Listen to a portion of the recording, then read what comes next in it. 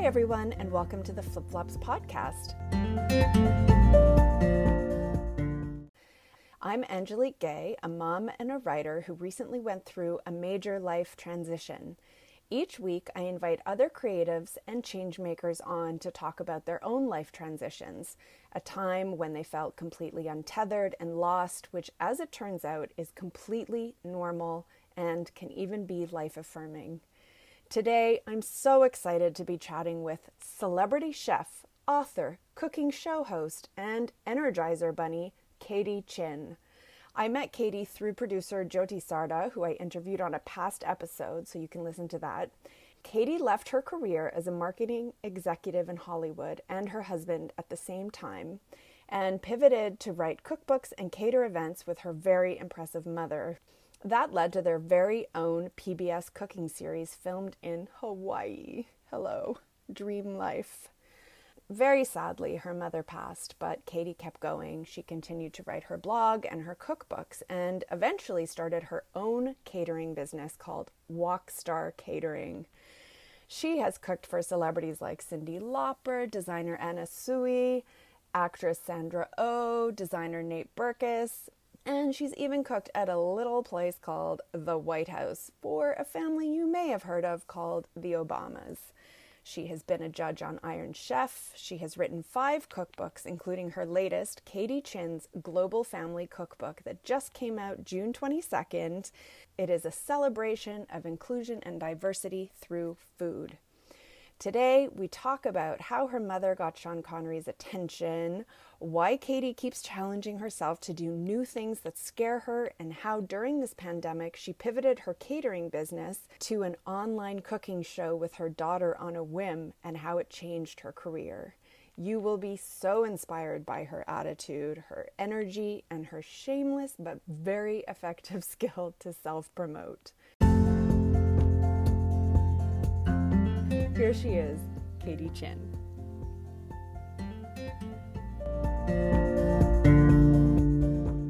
So should we start with your mom and 007? Sure, absolutely. Yes.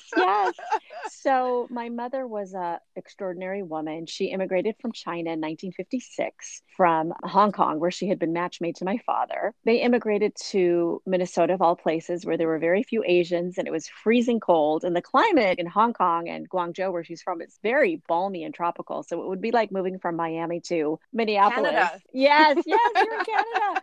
And she didn't speak a word of English, but it was so cold, like freezing cold. So she adapted. She had always loved to cook. In fact, when she was growing up in China, she would always follow around the family cook, even though her mother said, don't do that. That's a job for the servants. But my mother did it anyway, and she snuck into the kitchen. And then once they got to Minnesota, she couldn't even find fresh ginger. So she had to improvise, and she did the best she could. She grew bok choy in our family garden. And one day she decided for a luncheon for some of her sewing clients. She was a seamstress making just 50 cents an hour. And these women were blown away by her cooking because they had never had authentic Chinese cuisine before. Back in the day, it was only chop suey and chow mein. So they encouraged her to start teaching classes and to cater. So she started doing that little by little, but she didn't even have a car. Okay. She had to take the bus and oftentimes had to like transfer with her groceries in the middle of winter, Minnesota. So crazy. And she was just completely resilient. She just kept working hard, and she, got a name for herself as a caterer. And then she met a socialite who wanted to open a restaurant. So I don't know if you remember the film Ordinary People with Mary Tyler Moore, directed by Robert Redford. Yes. So good. So good. Ian was in Minneapolis directing the film, and then he invited Sean Connery to come visit him. But also this socialite friend, Carl Pohlad, the owner of the Minnesota Twins at the time, also was friends with Sean Connery by total coincidence. So everybody ended up at this party that my mother was catering, and I actually got to serve Robert Redford and Sean Connery. And I just remember my knees were buckling because I was just a little girl. How old were you? I don't know, like 6 or 7. But did you know who they were? Did you understand? Oh, yes, absolutely. Oh, wow. So anyway, I was like, I was so nervous. And then Sean Connery ended up investing in my mother's first restaurant along with his socialite. And obviously, when word got out that Sean Connery had invested in my mother's restaurant, oh my goodness, like lines around the block.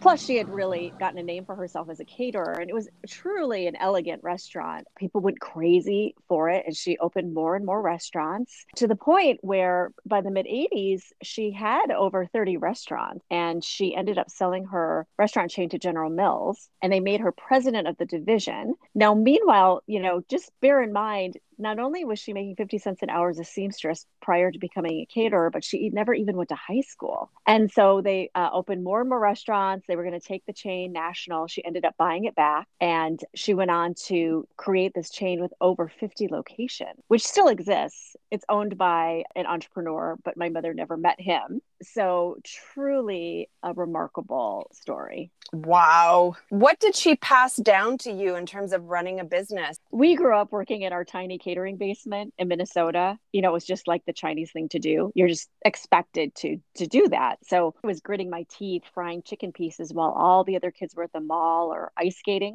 Really not happy having to do that. So I was like, I am never working in the food industry and I'm getting the hell out of Minnesota. It's freezing cold. So I ended up going to school in Boston. I moved to LA. I worked in the entertainment industry for about 14 years, doing marketing and promotions for film and TV. And one day I had completely forgotten how to cook. So I kept calling my mom on the phone, asking her questions because I wanted to throw this dinner party when I was at Fox. And she was just like, this is ridiculous. So she got on a plane with frozen lemon chicken. She showed up on my doorstep. She cooked the entire meal and she let everyone think I had cooked it because she was just that kind of mom. And meanwhile, she opened my fridge and found only champagne and yogurt and was completely mortified. So she set out how to teach me how to cook again with my friends. And they were like, oh my gosh, you guys make this look so easy. You should do a book together. And so I was like, you know what? We should do a book together. And this would be such a great opportunity to really get to know my mom because all those years, she never had time to talk to me. Plus, a lot of Chinese parents do not burden their children with any past hardships. It's just like, don't complain, don't look back, just move forward and be productive and become a lawyer or doctor. So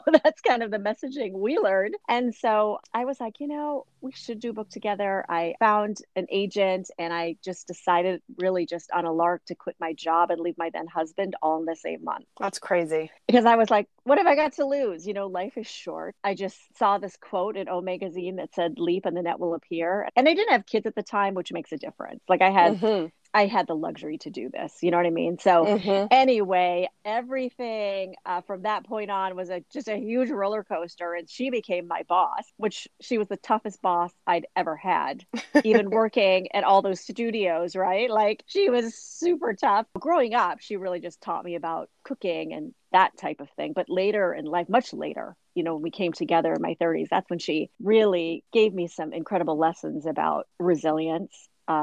Just asking for help. That's also so key as a woman, especially learning to ask for help from other women in particular, if you need advice. Although my mother was pretty independent, but at the same time, I realized much later in life in my work as the Southwest Regional Ambassador for Women's Entrepreneurship Day, all those women that were her sewing clients are the ones that really encouraged her, even helped with financing, introduced her to incredible people that helped her career. But more than anything, I want to say she just never complained. Like she just didn't waste any time or energy complaining. She just did what needed to get done. And also she rarely had a negative thing to say about anyone. And I think those are really important lessons I try to instill in my kids and my daughter especially. Yeah. And you seem like someone who embodies that. I looked through your Instagram account and I got tired just looking at it. You were just nonstop, go, go, go, networking, pivoting your career. Did you get all of that from your mother?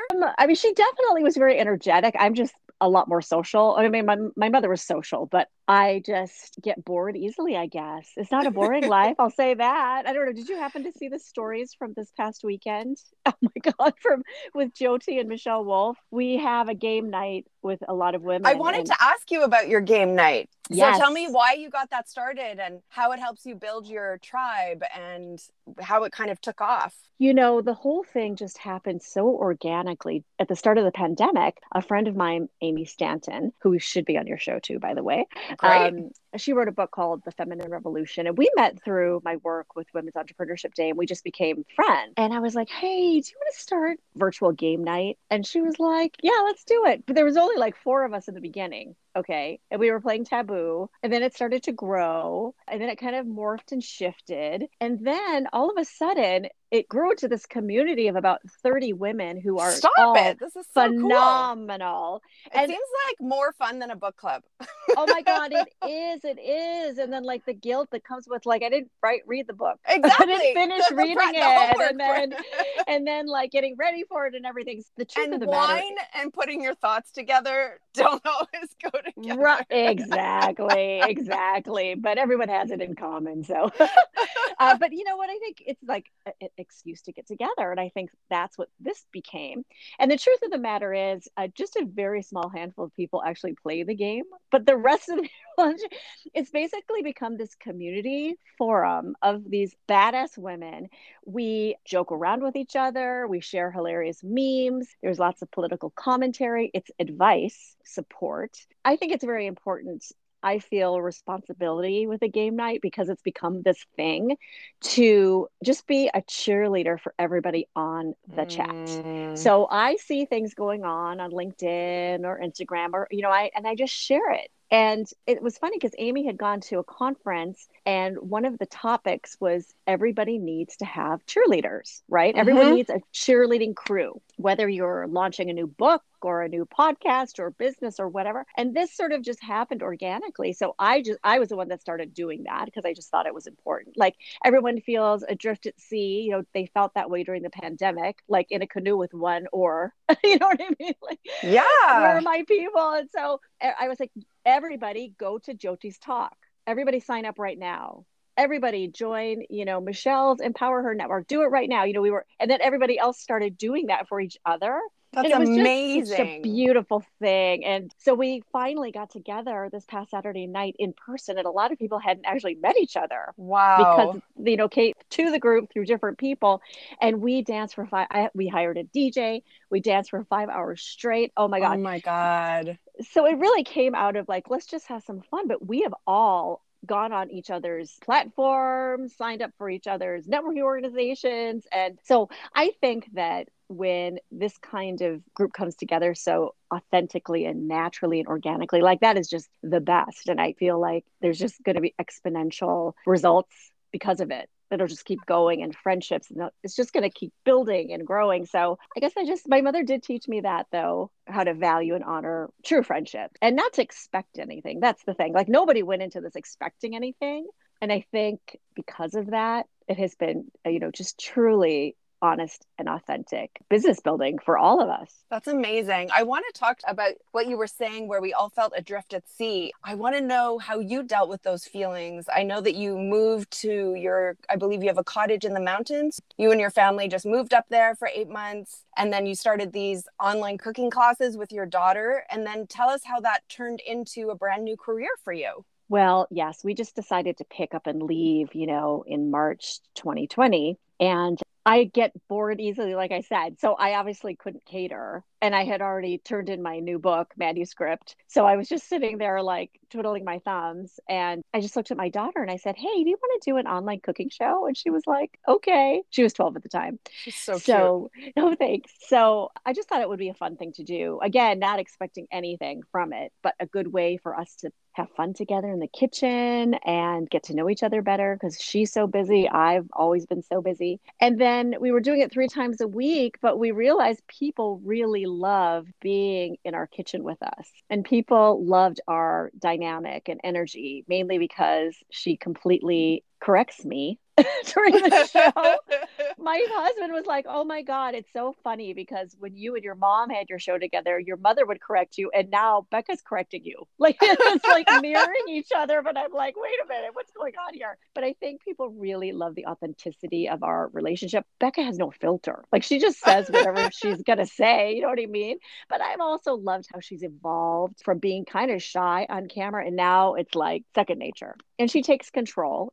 I'll be like, "Okay, Becca, dive in and tell everybody how to make the gochujang sauce." And she'll be like, "Okay." And then people I mean, they love her. They're like, we want more Becca. So basically, two hashtags have come out of it. One is hashtag Becca Rocks, and one is hashtag the Nibbler, because she keeps like eating food during the show, not realizing it. She keeps sneaking bites of things. And this complete stranger was like, it's the Nibbler, it's the Nibbler. So now people keep putting that in the chat because we give away a lot of prizes, you know, if people comment. And we actually created a line of shirts that say Becca Rocks or the Nibbler. But we've gotten great media reaction. We've went on a bunch of shows together. And I think it's just, listen, again, just if you have the urge to try something new and it sounds crazy, who cares? Like, what's the worst that could happen? You know what I mean? Yeah. I was like, who cares? Like, if nobody watches us, does it really matter? Not if you're having fun. Yeah.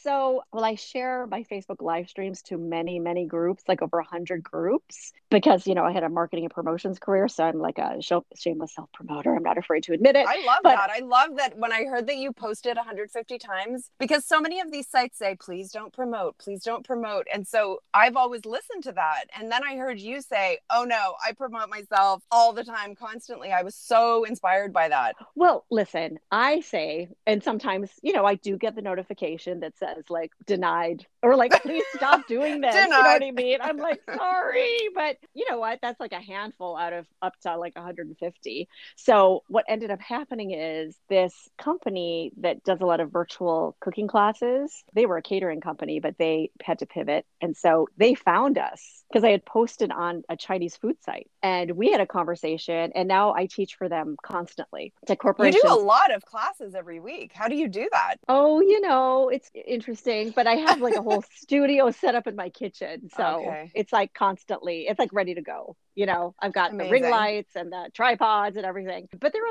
only about an hour at a time. So I teach for corporations all over the world through this company. So that was really, listen, you know, what great kismet. Again, not expecting anything out of it, but what a great silver lining that happened. So, but don't you think I'm a big Elizabeth Gilbert fan, and I really love the idea that ideas are floating around. And if, you know, this idea will strike you, and if you don't take up that idea, that it will find someone else. Do you believe that? That's so interesting. I do believe that. I do believe that you really have to act on some of these instincts right away. Oftentimes you'll have an idea for a new business or some creative spark. And this has happened to everybody, right? 6 months or a year later, you didn't act on it and somebody else did it. Yeah.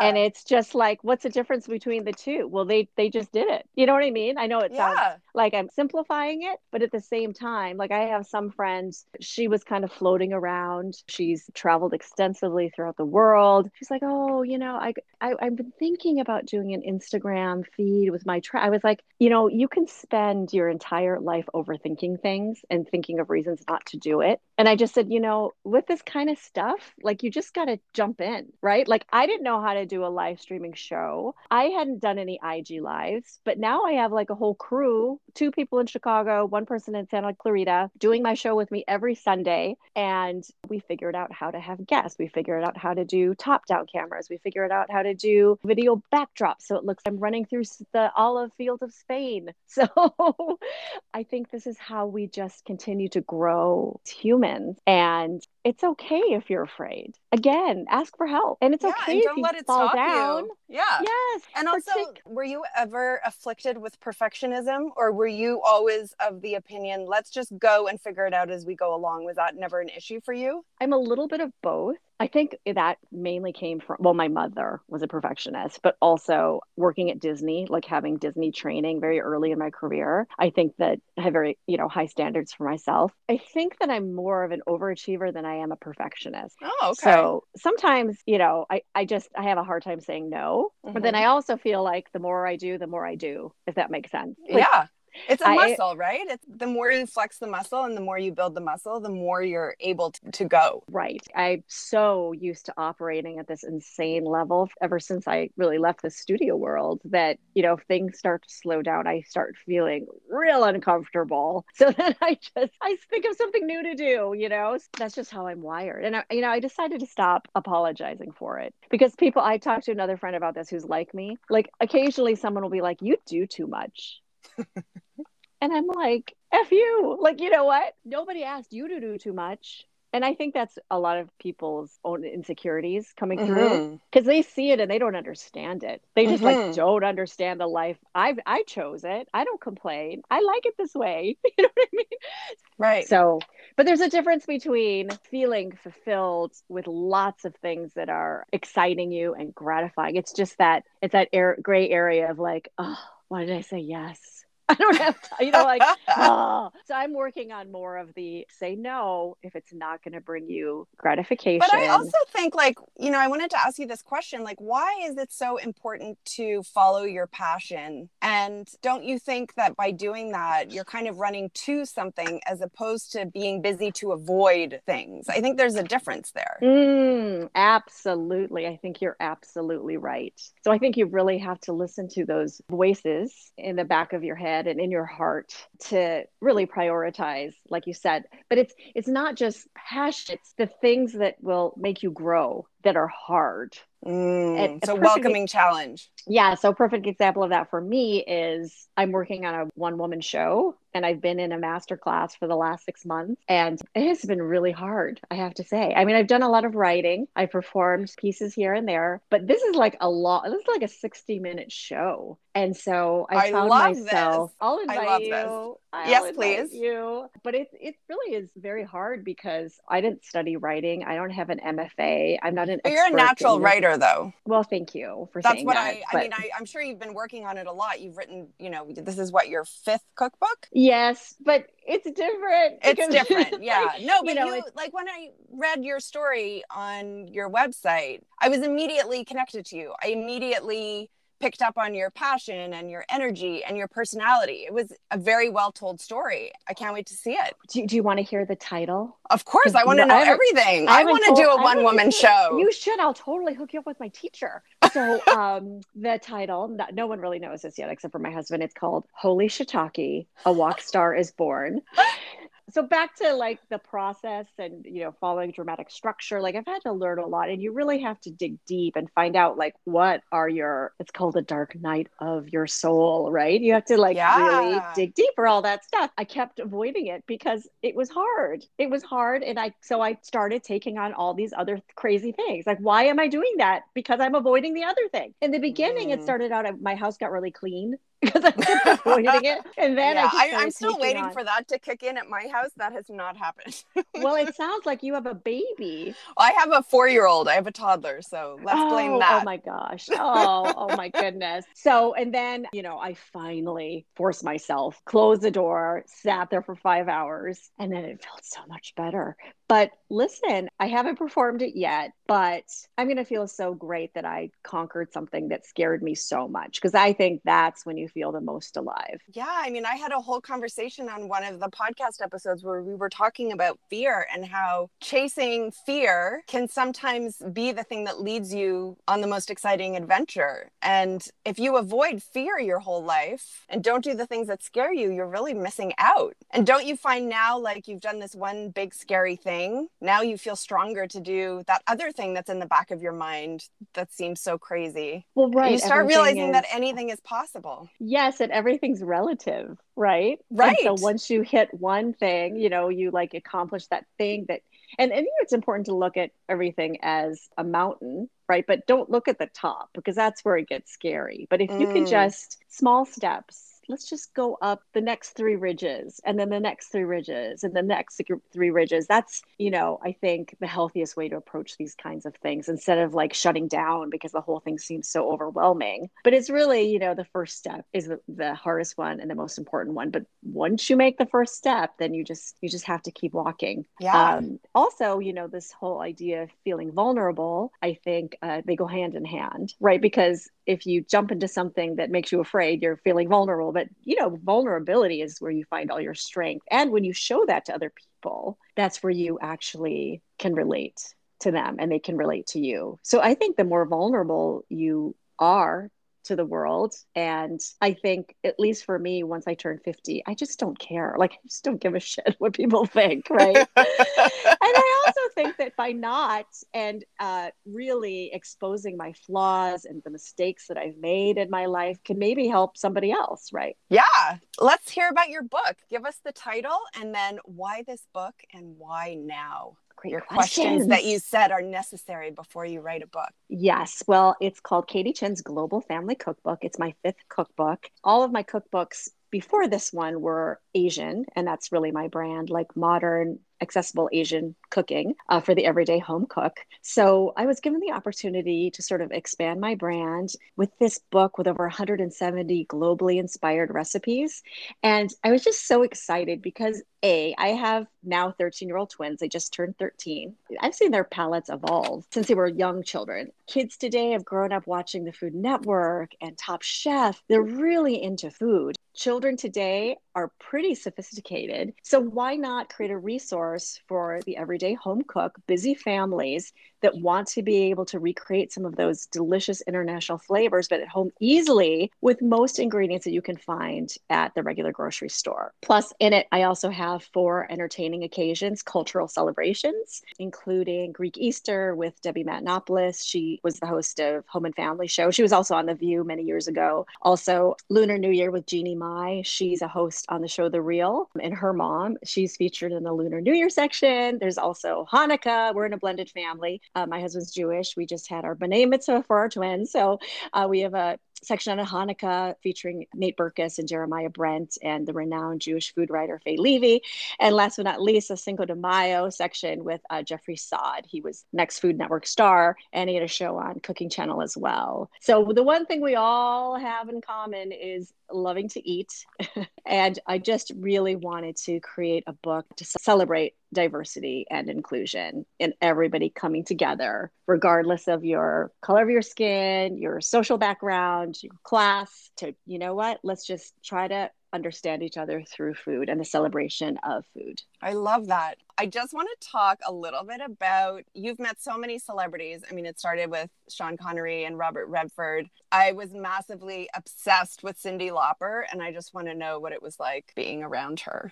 She was awesome. I was hired to cater a fundraiser for one of her nonprofits, and it was actually, I believe it was for GLAAD. But anyway, she was really lovely, like super friendly, so complimentary, and just really fun to be around. And then she was just like, is there enough wine? Are you sure there's enough wine? Like, she just seemed like, like a fun girlfriend. Yeah, she was great. And I'm such a huge fan. Oh my God, I love her so much. What about that family living in the White House, the Obamas? What was that like? Oh, them. Oh my gosh. Well, what? That was, God, a once in a lifetime opportunity, obviously. But I happened to be representing City of Hope, which is leading cancer research hospital in Duarte, California at the time. And so they pitched me to attend the annual Easter egg roll on behalf of the organization and talk about their superfoods initiative. I was so nervous. I was able to bring my family, which was awesome. My family didn't get to actually meet them. First of all the talent that's at the Easter egg roll, they are allowed to meet the family. And, you're all in a line with the Secret Service. They take your phones away and everything. And it was right after Michelle decided to cut her bangs and have bangs. So I would like, the thing I was going to say to Michelle was like, I just love your bangs. That's what I was going to say. So we walk in and like the whole family's there, including the dog. And so I don't even know. They were like, oh, hi, Katie Chen. And what I said was this. I have no idea what I said. So anyway, I didn't even get to say the thing about the bangs. But anyway, we take the picture. They're like, give me a hug, and they're both so tall. Oh my God, I felt like a midget. So they were like, give me a hug, so warm, so sweet, and then they were just like, you go cook it off, girl. You go cook it off. I wanted to ask you about Iron Chef. Do you have any funny behind the scenes moments? Well, you have to sign a non-disclosure agreement so they don't sue you for $1 million. But it was a really fun experience, and it was stressful, while I was doing it. Sure. But I did learn a lot of tricks from one of the co-judges, and I also realized like you just have to be super honest too. So I did at one point feel like I was holding back, and I could kind of feel the pressure, that I should be more forthcoming. And then I remember telling one of the chefs that he had dry fish. And I felt so bad. I felt so bad, but I could. It's not easy, I would imagine, being one of those judges, because you have to do your job, but you don't want to break people's hearts, especially when you're a natural cheerleader for people. Yes, but it's TV. That's what you have to also remember. Sure, that's true. I'm just, I love chatting with you. Oh, me too. You me energize too. me.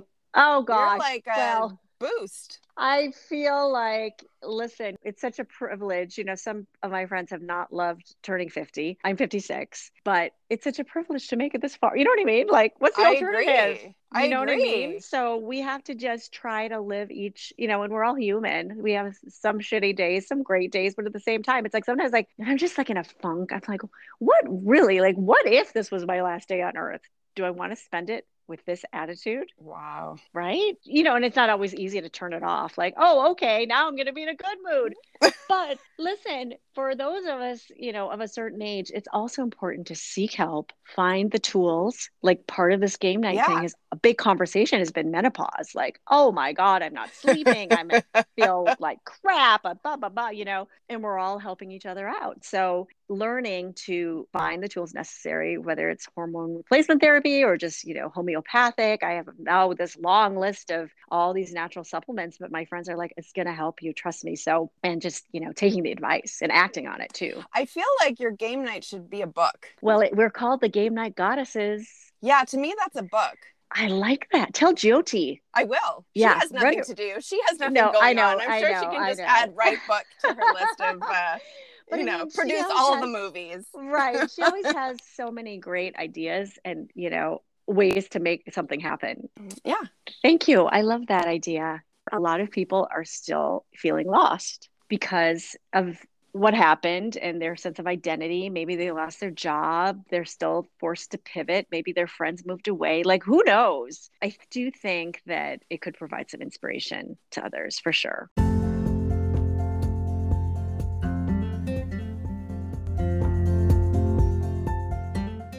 Do you not love this woman? Her energy is infectious. I'm so impressed. I'm so inspired. Her energy, her attitude, and her ability to juggle so much is just amazing. My big takeaways from our chat are to honor your friendships and be a cheerleader and don't expect anything back. Keep doing the things that scare you so you can grow and evolve. And if you have a crazy idea, who cares? Go for it. You never know where it will lead. Figure out as you go along what you're doing and take baby steps as you go up the mountain. I really love when she said, it's so important to laugh at yourself and be vulnerable because that's how you find connection and it can be where you find your greatest strength. I found that really beautiful and I definitely have experienced that in my own life. If you're still feeling lost during this strange time, make sure you ask for help. Reach out. Start a game night with new friends and see what happens. I love that they grew their group from 4 to 30 women and now these 30 women are all supporting each other. I still think it should be a book. We'll see what happens with that. Thank you all so much for listening. And if you enjoyed this episode, please share it on your social media. Please pass it on to your friends. You never know who it will help or inspire or just cheer up that day. And please hit subscribe. I have more exciting guests coming, and I can't wait for you to hear their stories. So stay tuned. Ciao.